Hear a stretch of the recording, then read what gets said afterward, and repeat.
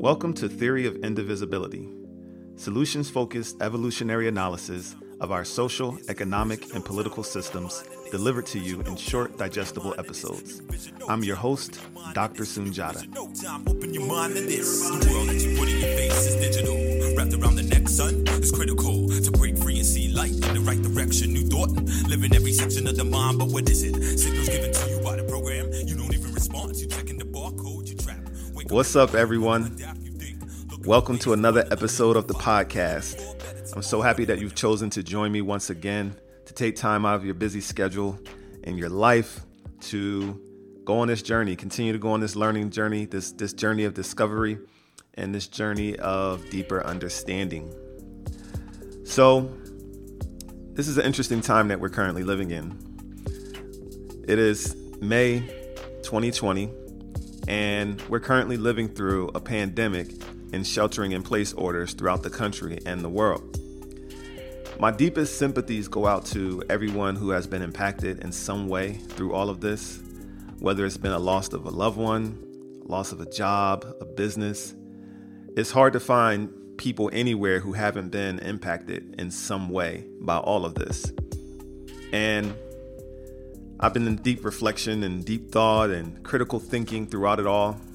And like most cases, my thoughts tend to run in parallel to a lot of the conventional thought that I'm seeing and talking to friends and some friends and on social media. Last summer, July 2019, I recorded an interlude episode 10, titled Grappling with Climate Change Apocalypse, where I shared my fears, concerns, and hopes for dealing with a moment like the one we're in right now.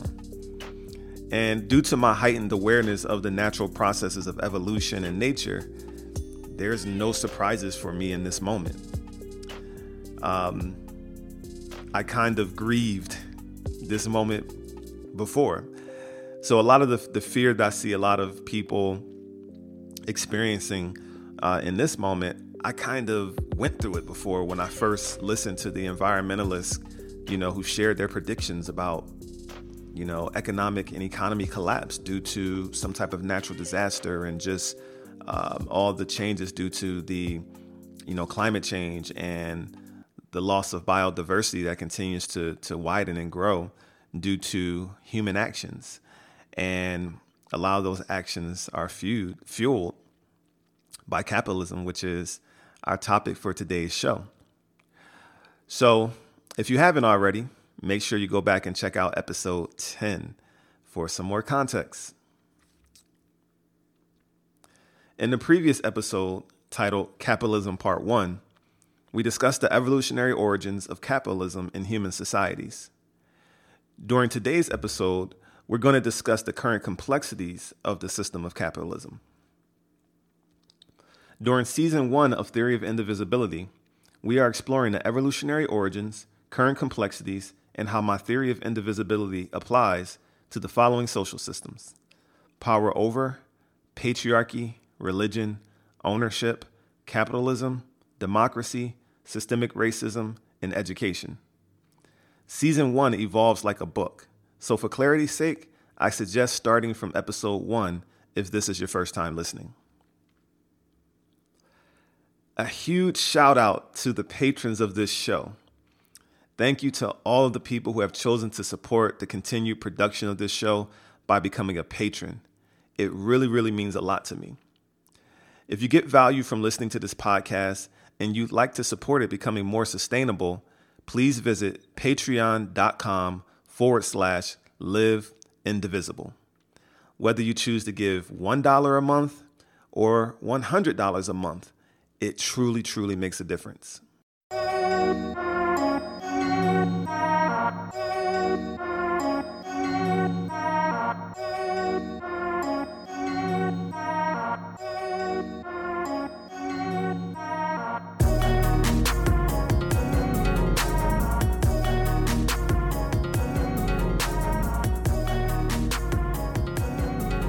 I can truly see why so many people love capitalism and the opportunities that it provides.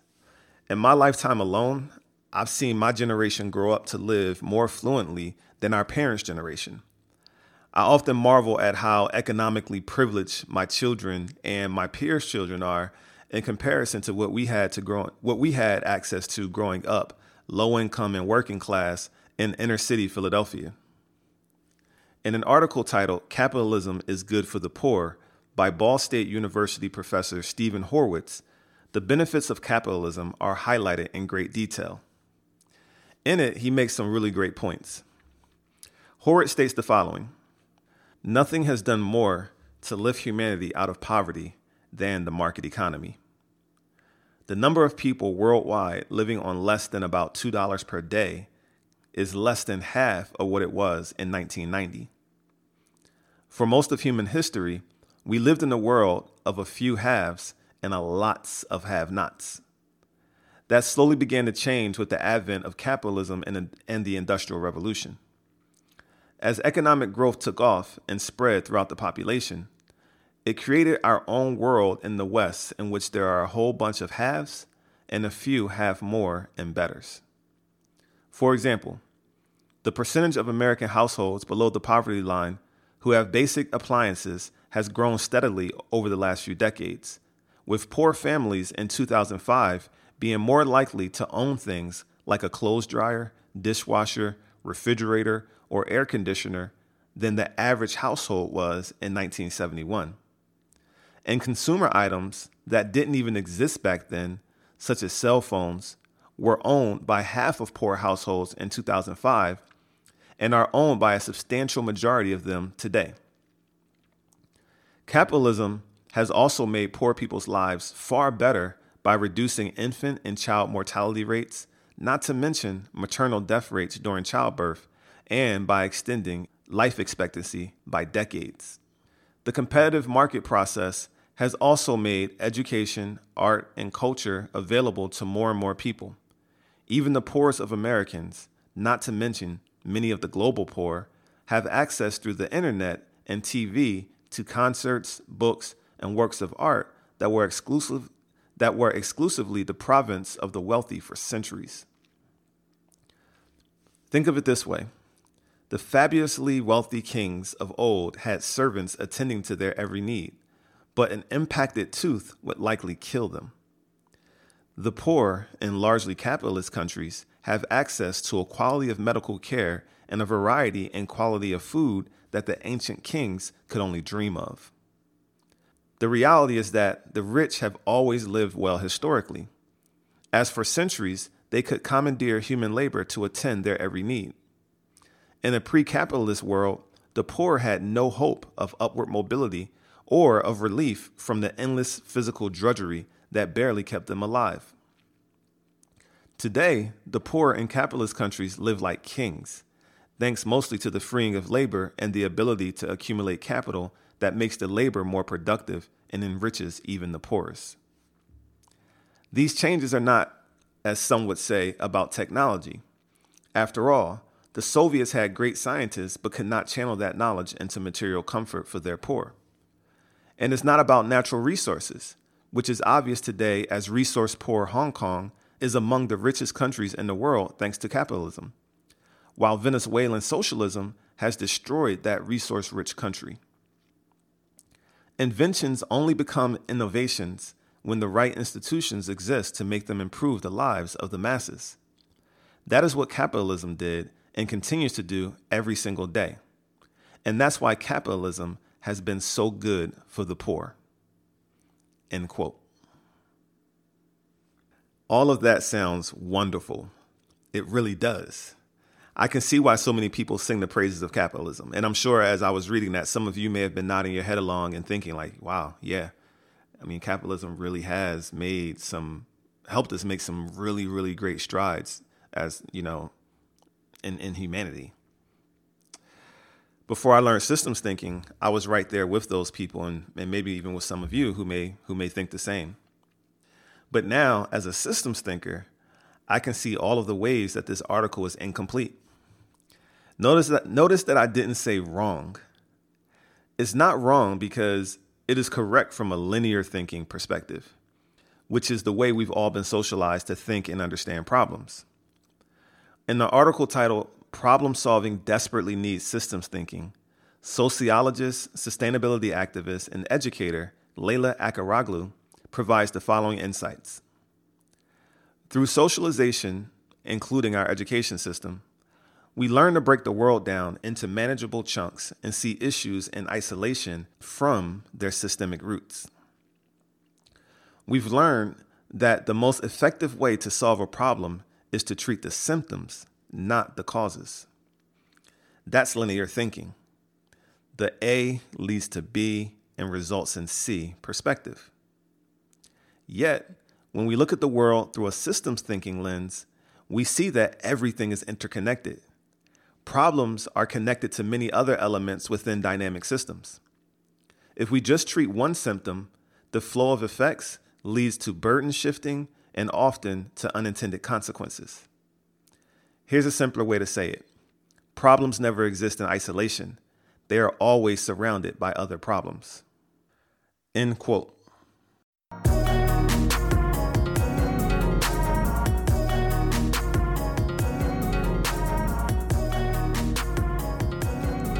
So what burdens are shifted and what are the unintended consequences of capitalism that this article didn't address? To answer these questions, I'm going to introduce you all to a set of tools that systems thinkers use called systems archetypes. As Leila Akaroglu explains, archetypes are recurring patterns of behavior that give insights into the structures that drive systems. They offer a way of deciphering systems dynamics across a diversity of disciplines, scenarios, or contexts. Think of these archetypes as the storylines of systems in the world. Just as you can identify the same formula for a romantic comedy or a thriller in a Hollywood movie, these archetypes help systems thinkers see behaviors and flows in more concrete terms. So the first one that we're going to talk about is called limits to growth. The first archetype is called limits to growth. An example of this archetype is market saturation and housing bubbles. Equally, this is about the limitations to success that we have. Nothing can grow forever. At some point, the system will fight back and intervene to regulate exponential growth. That's when the bubble bursts. Another example of this archetype can be seen in sports. So when a team wins a championship, it's usually hard to maintain that level of success because the key players and the coaches become more valuable and they often demand higher salaries and higher paying contracts, not salaries because they get contracts, right? So they often demand higher paying contracts. And what ends up happening is oftentimes it's impossible for those teams to pay all of their top tier players at that high rate.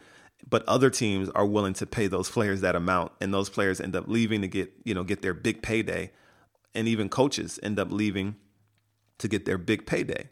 So that's another example of limits to growth archetype.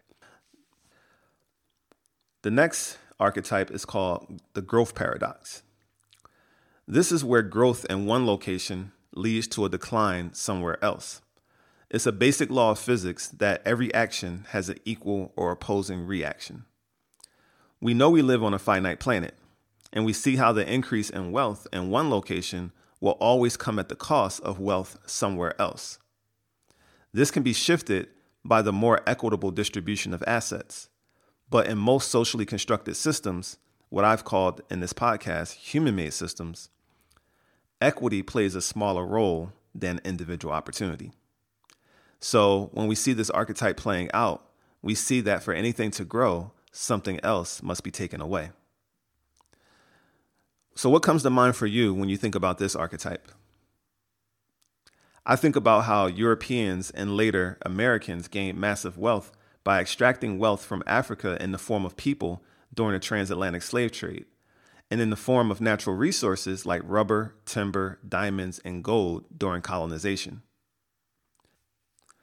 I also think about deforestation and how in order to satisfy constant growth, like the building of new houses, and to fuel the consumption that comes with consumerism and the need to have a constant flow of new clothes, new cars, new jewelry, new toys, and new gadgets, it requires the continual destruction of natural habitats for wild animals and indigenous people across the globe.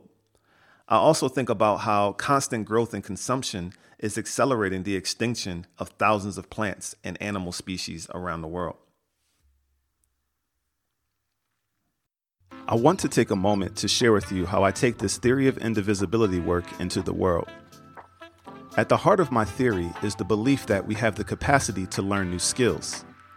If we want to live indivisibly, we have to learn how to communicate, resolve conflict, and govern our individual relationships, families, communities, and organizations in ways that reject power and privilege and embrace equity and collaboration. For the past 5 years now, I've been facilitating trainings on a skill designed to do just that, called Authentic Dialogue. Authentic Dialogue is about shared inquiry, a way of thinking and reflecting. It's an exchange where people think together and discover something new. It is the seeking of greater truth, a shared truth that results from a deeper understanding of one another. I have facilitated both individual sessions for 2 people and group sessions for organizations and companies. I also created an online training titled Create Healthy Personal Relationships and Thriving Organizational Culture with Authentic Dialogue, a 3-step process for collaborative conflict resolution that you can access for free at my website under courses. Visit igotogrow.com.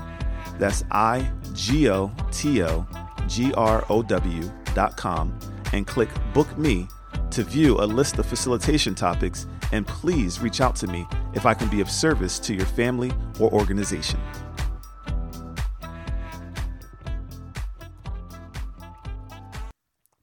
The next archetype is called shifting the burden.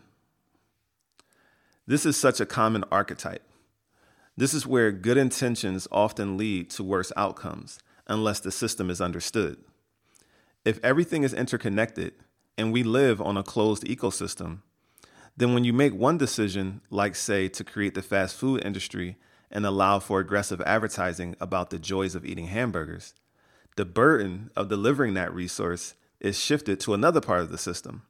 In this case, to the Amazon rainforest, where 1/5 of its forests have been cut down in the last 3 decades, primarily to cleared land for raising cattle to meet the growing demands for beef. This is also defined as the law of unintended consequences of our actions, the accidental outcomes that occur in dynamic systems. So within those 3 archetypes alone, we can see some of the consequences of linear thinking. We can see some of the consequences of capitalism that weren't addressed in that article. What I love about archetypes, and there's many of them, there's the article that I grabbed these from, there were 12 archetypes that were shared.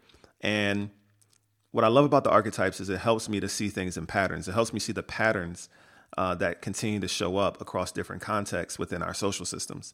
And I'm at the point now where I can immediately see things that a lot of people see as beneficial, and I can see the lack of like holistic planning, the lack of getting to the root cause of it, and how it's just a Band-Aid solution to a deeper problem. And a lot of folks can't see that, including me. I couldn't see it either until I learned systems thinking, until I began to ask the questions I began to ask and find the answers that I found. So again, this is never to blame. I hope that, through this work, more and more people will become aware. So my biggest issue with the article is that it lacks chronological relativity and context. The author is comparing present-day poverty with centuries-old wealth without addressing the key driver of oppression, and that's inequality.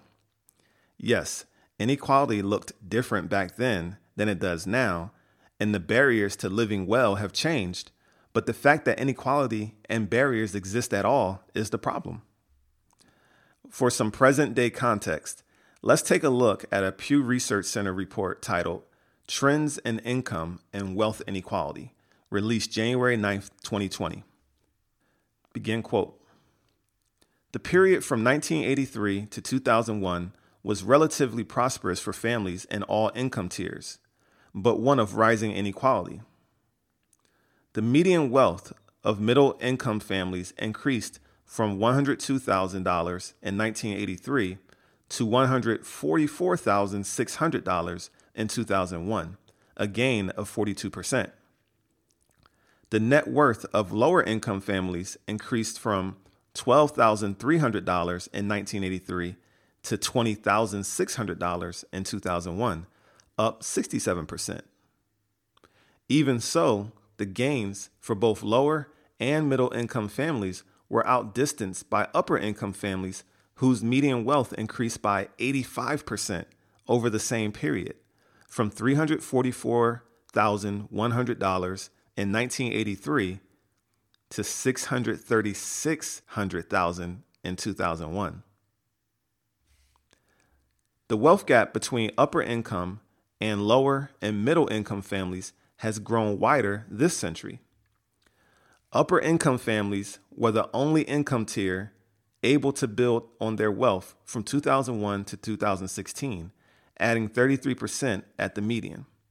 On the other hand, middle income families saw their median net worth shrink by 20%, and lower income families experienced a loss of 45%. As of 2016, upper income families had 7.4 times as much wealth as middle income families and 75 times as much wealth as lower income families. There's so much to take away from thinking about and processing those numbers, but what stands out to me and what also is my critique of the article is this. During the time of kings and queens and absolute monarchies, the inequality of that era is what stood out.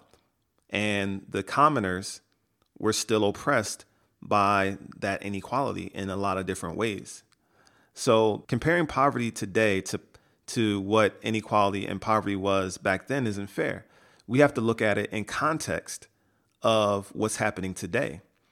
And as we can see, just based on the data that I just read, inequality not only does it still exist between the poor and the wealthy, but it's still growing. It's growing at a very fast pace. And, it's hard for me to understand why people who understand and who praise capitalism don't see that they are literally praising a system that's continuing to widen the divide. It's continuing to widen the wealth gap. It's continuing to widen the gap of oppression and inequality. It isn't getting better. Just because poor people live, quote unquote, better than poor people lived years ago, it has to be taken within the context of the present. And as we can see within the context of the present, inequality still exists, and it exists in a major, major way. This reminds me of another systems archetype called seeking the wrong goal. This occurs when a goal is set that we know is a Band-Aid solution to the bigger thing at play. The wrong goal makes us feel like we are achieving something when really this behavior is masking something else. This reinforces superficial actions in the system that can, in some cases, perpetuate the problem that the goals are trying to resolve. Like, for example, trying to eliminate inequality and oppression with capitalism, which succeeds at consistently raising the bottom level of poverty while also perpetuating inequality and oppression. So, while yes, in my lifetime alone, I have seen visual examples of upward mobility and access to relative wealth and success for the people around me and the communities I've lived in, I've also seen signs of poverty and despair increase as well. For example, all throughout the Metro Atlanta region, you'll find armed security guards or police on duty at schools, restaurants, gas stations, and grocery stores. I've seen an increase in homelessness and panhandling as well. All things that I didn't see to the degree that I see them now when I was a child. In episode 12, I further defined my theory of indivisibility by introducing you to what I called a framework for social innovation, and it included two charts, the DNA of divisiveness and the DNA of indivisibility. I posit that if any social system has elements from the DNA of divisiveness chart, then that system will inevitably produce the inequality and oppression that leads to all of the societal dysfunction that we currently accept as normal. Let's take a closer look at the DNA of divisiveness chart. It includes the tools, communication framework, and outcomes of divisive social systems. While listening, I want you to write down or make a mental note of the connections to capitalism. The DNA of divisiveness. The tools. Power over systems use these tools to maintain power over and control of people. Fear, scarcity, dependency, standardization, moral judgment, competition, laws, conditional love, lying, exclusiveness, social norms, the illusion of freedom, intolerance, mistrust of human nature, and self-oppression, like, for example, the idea that humans are born sinners. Communication framework. The communication framework of power over systems is debate. Characteristics of debate are only one side wins, insults, us versus them language, blame, shame, and the idea that winning is more important than learning. The outcomes are incremental, hard-fought, and slow progress towards healthy, functional social norms amidst perpetual divisiveness, war, crime, violence, poverty, pollution, homelessness, hunger, mental illness, and dysfunctional relationships. So as I think about the connections that I can make to the DNA of divisiveness, thinking about capitalism, immediately fear, scarcity, dependency, competition come to mind.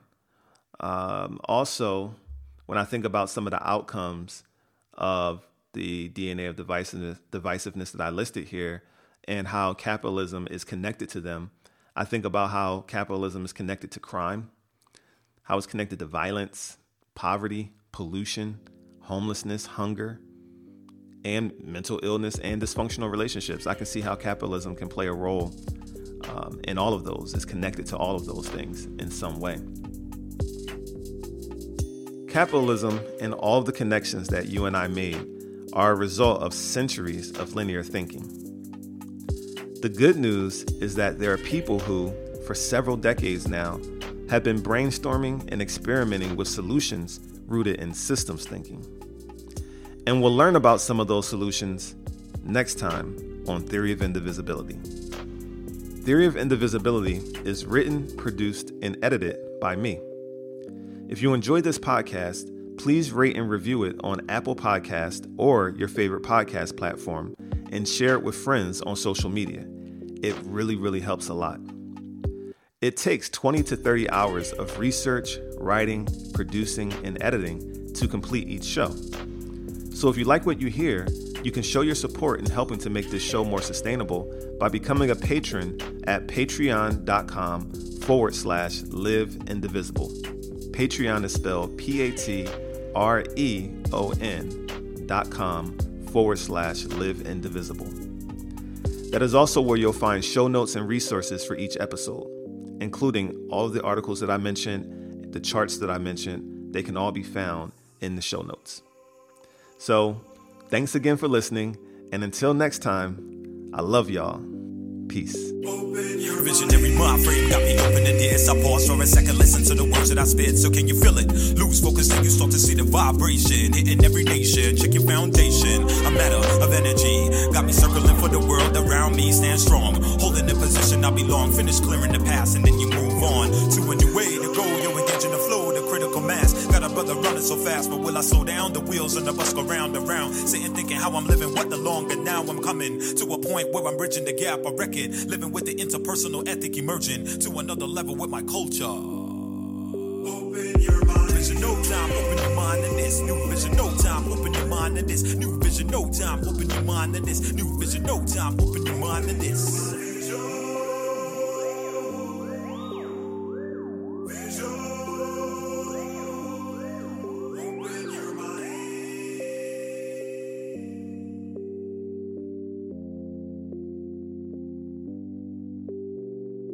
Theme song New Vision is performed by Achilles the Cosmonaut. Find more from Achilles the Cosmonaut on your favorite music streaming app.